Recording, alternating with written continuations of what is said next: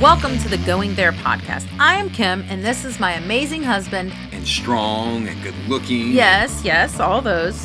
Well, I'm Chris, and we are husband and wife, parents of 3 amazing kids, co-pastors of Journey Church in Newport News, Virginia, and ketogenic coaches. We want to bring you guys along for the fun as we dive into topics not touched from the pulpit. On the Going There podcast, we will be sharing in full transparency about marriage, sex, and faith. And did I mention sex? We are going there. Nothing is off limits. With 20 years of ministry experience and 18 years of marriage and 3 kids, we've seen the good, the bad, the ugly, and the really good. The Going There podcast can be found on all your favorite podcast platforms, as well as Facebook and Instagram. You can also find us at goingtherepodcast.com. So go ahead, subscribe to the podcast, and get a new episode every Wednesday. Go ahead and like us and share on Facebook and Instagram because we are going there. Welcome back, guys, to another episode with Going There podcast. We are excited. It is a new month, and I hope your month is starting off well. Day 1. Day 1? Well, no, we're recording on day 1, so day 2. Day 2, yeah. June 2nd. June 2nd. So hopefully your week is going well already. What's new for you? What's new for me? What's new for you in June? I'm drinking a lot of water. Why are you drinking and a lot of water? And a lot of water creates a lot of tension for me. Oh, no. A lot of bathroom stops. Yes. It's inconvenience. If you've had 3 kids and you work a lot, that's kind of inconvenience. I have to make bathroom stops all the time. We're doing something new, right? So we're doing this thing called the 75 Hard. So this has been around for a hot minute, but... Why'd you just do that? Now it's I like did. accountability. Now there's accountability to this. So you guys can ask us, See, email this was us. supposed to be quiet. No, I want it to be accountable. See, I have someone rooting against me right now, and she said I give you 15 days. I said you don't know me. Watch this. So yeah, so now it's 75 days. It is a gallon of water a day, 2 45-minute workouts during the day, right? Read 10 pages. Yeah. In a day. No alcohol or and cheat meals. No cheat meals. So you got to pick a diet and stick with it. Yep. And really just to take you to the next level, you know, to do something hard like that, you know, mentally hard. So it's going to be a blast, I think. Today was a fantastic day for me. It was mentally hard for me, but was it's it all hard? good. It was. It was hard for you? It was. It was. My whole day was. It was one off. hard day for you? What? It was one hard day for you? It was one hard day for me. Yes. It's good. I'm surviving. That's good. Yep. We're gonna do it. So now we have to be held accountable. See, now we're gonna be held. All right, guys, y'all get to hold us accountable. You hear how excited I am about this. She's gonna do great. I am actually very excited because this is something we've been trying to work on for a little bit now, for focus, and so I am excited. It was just a rough day, but anyways, we want to go to an email that we had come in a couple weeks back, and we wanted to answer the question, which is actually a few questions. So sure. I'm going to read the email, and then we'll go through it. Cool? Yep, sounds good. All right, it says, "Hey, Chris and Kim, I had this thought, and I thought it might make a good podcast. What are some tips and methods you would use when you and your spouse are ready to have the talk with your kids? Do both parents talk to the child together, or does father talk to son only and mother to daughters only? When should you have the talk? When your child starts asking questions, or when they are a certain age? I'm sure there is more that could be expanded upon on this topic, but this is all I could think of. Thanks again." So that's kind of a few different questions. When should you have the talk? Should it be both parents, one parent, based on the sex of the child? What else was there? Should you start when your kids start asking questions, or a certain age? So. Yes, all of the above. D, all of the above. Oh, you're funny. No, I don't know. I think it's important to start young, right? And so we got a little bit of a later start with our kids. I think when we really sat down and started getting serious about communicating sex and you know, our family sex ed or whatever. It was a little bit of a later start. So. I think it was when we started realizing how we didn't have some of this growing up, and when we started realizing like, oh, Well, the schools are starting to teach these things. Yeah. But also there were some things that were being taught, or I guess not taught, even in circles we were a part of, that were like, we probably need to up our game and figure out what's the proper way of doing this, because the way we were taught or not taught, it didn't work for us, and it wasn't working. Yeah, I didn't. Circles. So. I so didn't growing up didn't have this conversation, or at least I don't remember having any kind of real conversation around sex and sex ed or whatever. You know, we had code names for our private parts, you know, and things like that. We didn't really come out the gate swinging talking about penises, vaginas, vulvas, or whatever else. You know, it was like your tata. Your tata. Your tata. Your ninnies. Look, I remember, I can't remember what family member said it, man, but they used to call it the tallywhacker. Yes, I so remember. That was a word I've heard too, your tallywhacker. Which is funny because it makes you kind of like smirk and giggle or whatever, right? But yeah, so we got a little bit of a later start, and so you actually found the books that we ended up using. We had some pastor friends of ours that were talking about it with their child. And they said when their child got to a certain age, they were going to start utilizing these books that were recommended to them. And so I went and looked it up, and we ended up ordering. Yeah. We ended up ordering the ones that were age specific for our children. Right. And so if you go onto Amazon, you can find them. I'm not sure what bookstores they're in, but it's I'll just name the list real quick before we actually dive into why we went this route. It's called, the first one is The Story of Me. The second book is Before I Was Born. The third one was What's the Big Deal? And the fourth one was Facing the Facts. And each of these books are broken down by ages, like when to introduce the story of me. That's going to be more about the body and the proper names for your body parts and stuff like that. And it tells you what age to kind of introduce that. But really, I think going to this conversation is really when your kids start asking questions. Is from things I've been, reading and things that we've come face to face with our own kids, is when they start asking questions is be prepared for that. Whether you're dad or mom. Yeah.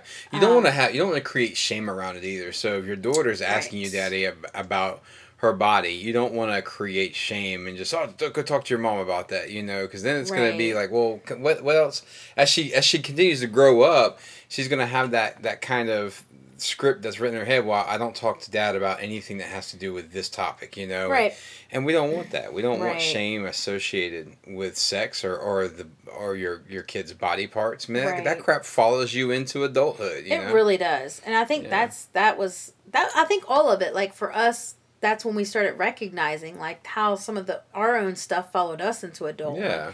And it's like, okay, course correct. Like we want to make sure we give our kids the right body image that we're able to help them, see themselves as like, oh, well, these parts of my body are good. They're created by God. They're for good. Yeah. And they're not pleasure and good. And, right. And they're not supposed to be like, obviously, there's things that go around it of like where, this is your body and there's perimeters that are around that. No one else is allowed to, touch and things like that. But being able to give them the guide, guide of this is what your body is. Yeah. And I would say start off by telling them what their body parts actually are. Versus fake names stuff, right? Don't make up names for it. Just call it what it is. It's a boy has a penis, call it a penis. Yeah. If it's a girl, you can call it a vulva, right? Right. The vagina is the internal part of that. Call it a vulva. Outside, And help her understand what the labia are, as she's getting. You just want to normalize it. You don't, and I think sometimes parents are scared to like let their kids know what those things are really called, because kids tend to at times just use those words in the most inappropriate places, like the lobby of church when there's a crowd of people standing around. Yeah. And your son grabs himself and says, "Daddy, my penis is hard," and that can create that awkward moment, but if it's something that's normalized, it's probably create more embarrassment for the people who don't call it that than it is for those who do, Right. But yeah, you want to get to the place, I think, normalizing it and calling it what it is, and helping them see that from an early age. That was again, like I said, we got a later start, man, for our kids too. Way Mainly too long our for oldest, probably. yeah, way too long for our oldest son. Yeah. And that and it's important. And I think too, I'm glad we started when we. I'm glad we at least started when we did, because it was shortly after that man, he was introduced to porn, from school, and so and just being able to have that conversation with him in a shameless, not surrounded by shame or guilt, being able to have that conversation around sex, and knowing that it's a beautiful thing, and knowing that it's a gift from God, but utilizing it in a way that honors God as well, and stuff. So. Right, because I think so many kids grow up. I mean, I remember when one of our kids was younger, and there were some things going on where it was like this constant touching, and I realized I was constantly saying, "Stop it! Don't touch! Don't touch! Don't touch!" And realizing like that's creating this shame around touching, whether it was actually whether it was being done because it felt good or because it was just like, oh, there's this thing there that's hanging from my body. Yeah. Like, wow, what's this? Well, and that might be the curiosity part. Well, what is this? But they keep going back because it does feel good. Because it does feel good. It does feel good. Realizing, and that's the way it's supposed to be. But that's okay. Yes, absolutely. And we're just not taught. We're taught like stay far away from having those conversations with our kids versus saying, you know what, this will feel good. And this is going to, feel good to you. But how to keep that where it's like, if you are... if you're touching on that, can you take that to your room? Because not everyone else wants to see that. Right. But if you're going to cross your legs, please go to your room. Right. It's removing the shame from it. And I realized, like, I kept going back to, don't do that, don't do that, don't do that, as if it was like, making his penis a bad thing. And it's like, no, hold on. It's not a bad, that's not a bad part of your body. Right. And so it's really being aware of so many things with our children that we actually get to forge and shape that you forget that you're forging and shaping. Yep. Until you think about yourself being a child. There's more shame associated with sex and your body parts and in an environment where you never talk about them. Yes. It's like you go through. Like I said, growing up, we didn't have that conversation around this. Everything was so secretive, right? About your body parts and things. And so it's like, if that's secretive and no one's really talking about it, so it must be kind of this weird thing. And then you go and you find, porn magazines, and then of course that's secretive. And no one's finding those now. Right. Well, because it's on your phone now. Your phone, right. Yeah. They ain't finding porn magazines and stuff in the garage. Right. But you find, that's a secretive thing, and so it's like, well, what do I do? I know how I feel when I see that, and I know, it's like you go through that, but it's like there's so much shame that's associated from not having somebody to kind of share. Hey, this is a normal urge, and it's normal to have this type of attraction. It's normal to feel this kind of way, about and for girls, about somebody. When girls feel touched, and all of a sudden it's like, ooh, that felt good. Mm-hmm. Well, if you're never told that it's going to feel good, and you've never felt that it's okay to even touch yourself, then when someone else does it and it feels good, and you've never talked about it, that's not gonna probably more than likely not gonna turn out good, because it's gonna be a shameful thing for one, and two, it's a secretive thing versus it being an open thing that's already been talked about prior to ever venturing into sexuality with someone else. You know? So I think too, like we were talking about age appropriate, and we can talk about what your body parts are used for, and you can talk about that they're used in for having sex when you get older or whatever. Right.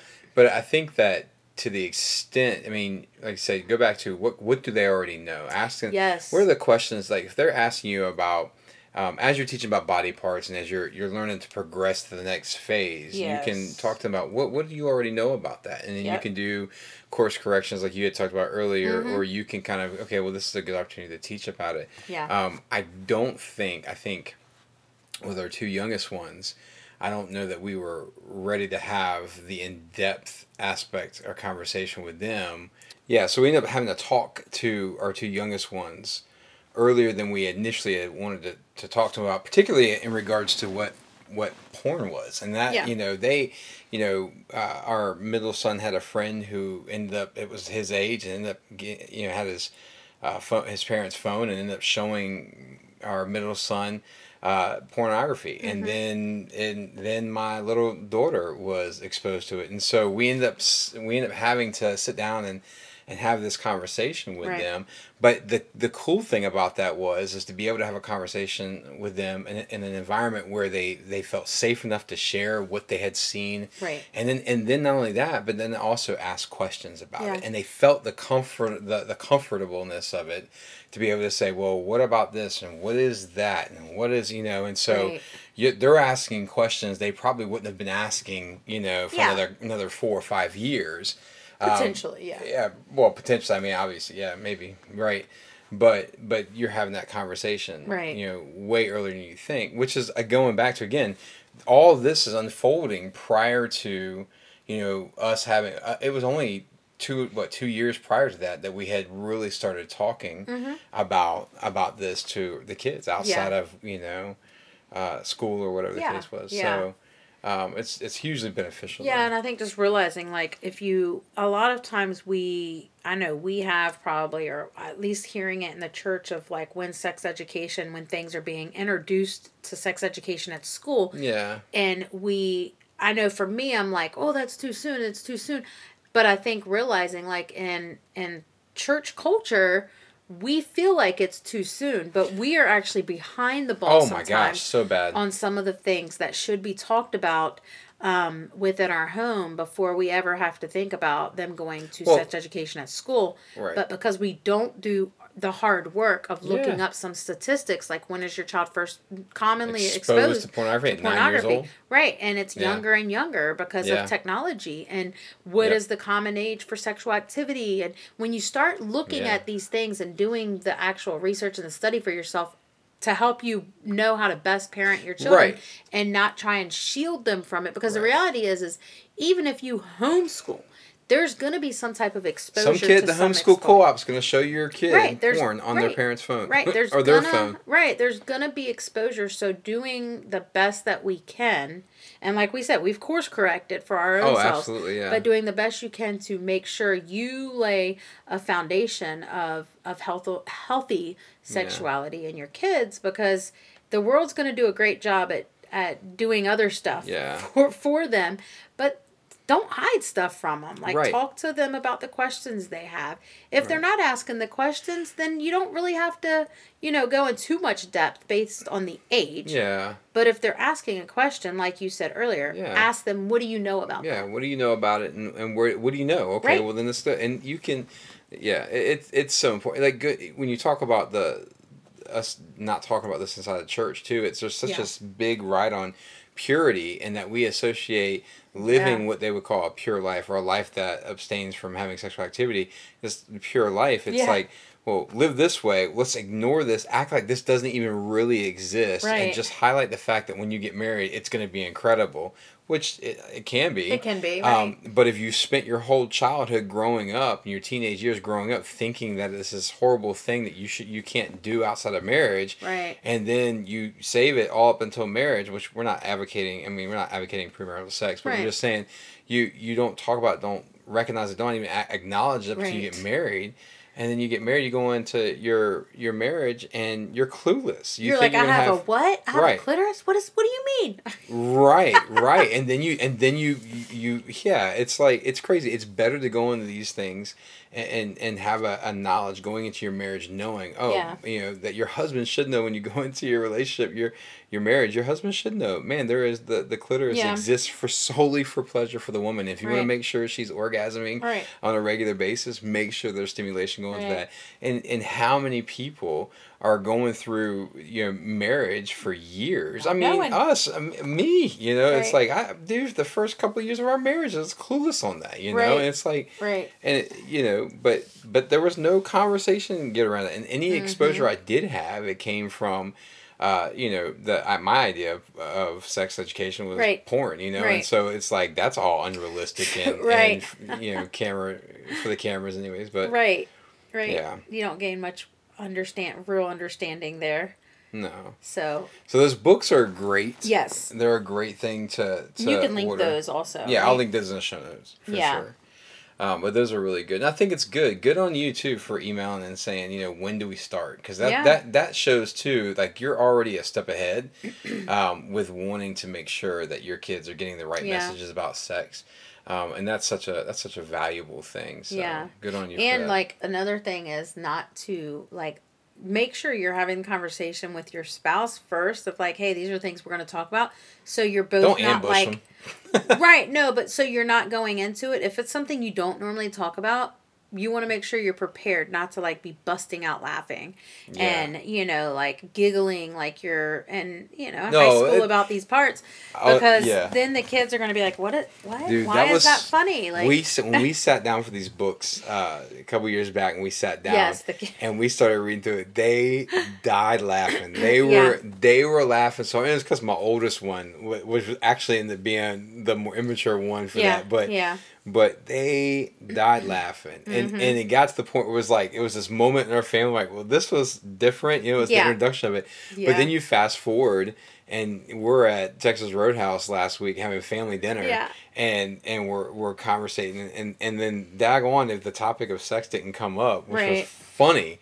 And I was trying to, my oldest son had made a statement, and I said, and I fired back with something, and he was talking about, babies or whatever, how babies come. And I said, well, it doesn't just happen just from, the woman, that. And he's like, yeah, no, Dad. And I'm like, well, yeah. So, the sperm, I said, no, what has to happen? And he's like, I know, Dad. And he was like, I said, no, but tell me what has to happen. He's like, I get it. I know. He said those things. Those things. I said, sperm, right? That's what you told me. He's like, yeah. And so the kids, like, all of a sudden start dying laughing. Yeah. Right?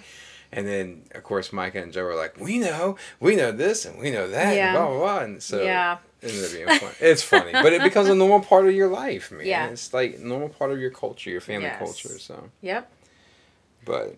Yeah, so hold on. I want to make sure we hit everything from that email before we move on. I think we said this. It doesn't have to be just mom talking to the girls or dad talking to boys. Yeah, I think at a certain age. Yeah, there might be things that they feel more comfortable about. Yes. But I think don't turn it away. If your kids are coming to you and they're opening up about that, don't turn it away. If your daughter comes to you, Dad, and wants to talk, don't turn it away. Sons go to Mom, don't turn it away.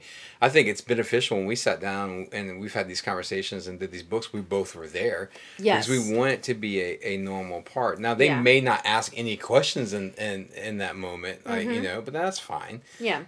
But there's been conversations you've had as... Oh, absolutely. Like in the teenage years where it is just a dad talk. Oh, yeah, for sure. He feels more comfortable for sure. And, right. Yeah. Yeah. So, I don't think... early years, you both can be a part of it. The older they get, they'll probably pick the parent they're coming to have those conversations. So, yeah.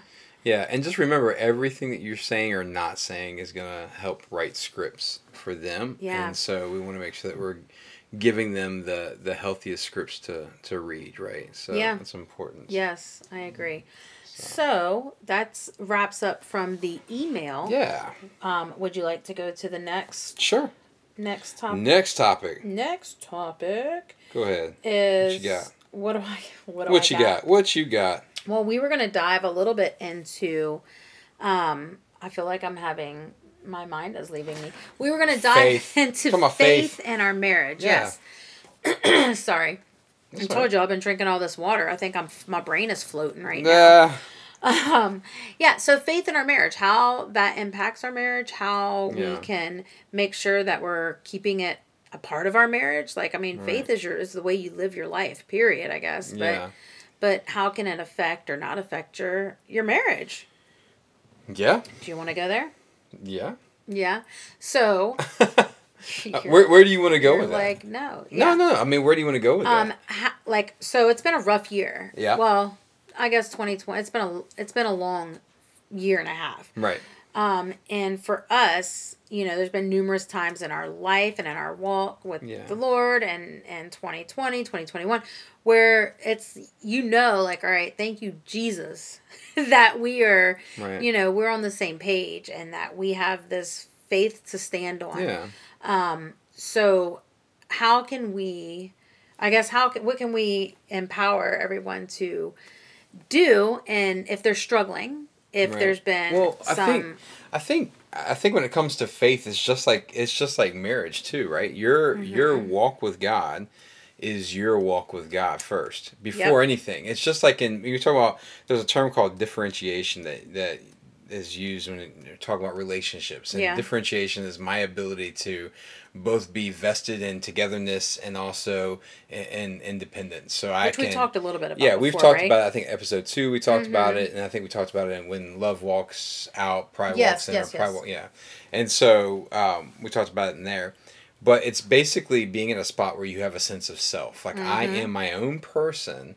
And because the stronger I am as my own person, the better my relationship can be. Because then I'm not, my mood, my value, my worth is not going to be dependent upon you. Me, and what you say or what you don't say. Yeah. What you do, what you don't do. If you're having a bad day, it doesn't necessarily mean that I have to have a bad day. You're not responsible for my happiness. Differentiation exists within inside the relationship, and the better you get at being differentiated, the stronger your relationship gets, because you're two people who are able to be independent, that are by choice enjoying a relationship with one another, right? But I think faith is the same way. Your faith walk is the same way. You have to be differentiated in your faith. So your relationship with God is your relationship with God. Right. And so oftentimes we hear from people, especially in the church world, they're just like, well, my husband won't go to church with me, or my husband won't pray with me, or, my wife has got zero interest in going to church. How do I get them to come to church? How do I get them to pray with me? Well, you don't get them to do any of that. Right. What you do is you continue to do you, yeah. And you continue to be who you are, and you can give invitations and invites to that. But you have to, it first starts with how rooted are you in that walk, Yeah, that's good. And I was thinking about earlier about like prayer. Yeah. Because that's something we, for a long time was like, you just got to pray together. We got to pray together. We got to pray together. Yeah. But as we were talking, we're like realizing how we have our own prayer lives. Right. Yes, there's benefits to us praying together. Or if I recognize like, man, you're kind of like in a funk or in whatever, I can pray over you, or I get in a funk, you can pray over me. Yeah. But it's not like all right, we got to pray over each other every single day just to mark the box off as if it's going to do something. Like as if it's going to, do something for us. It is going to bring you together more, and it is going to create that connection. Right. But don't do it just to check a box off. Well, and I think too, it doesn't have to. I don't know. I think maybe for different people, it's different. I think for us, and the way we do it is, I don't distinguish like my prayer time from my life, or my church time from my life. Or, I think we talked about this recently too. It's like, there's not two separate things. And so this idea of like, well, we have to go into a prayer time, or we have to okay, this is the moment we pray for one another. It's like, well, okay, that's awesome, do it, but it doesn't have to be just in that moment. It could be driving around. How many times do we driving around in the car and I just start praying, and it might not be for you, it might just be for the situation, or we're praying over it. Or like last week when you were like, you had hit like this moment, and it was just like, I didn't ask you, hey, do you want me to pray for you? I just grabbed you, hugged you, and just started praying over you, Yeah. Yeah, I think but praying over each other, it's a beneficial thing for sure. There are times where you need to hear it. Yes.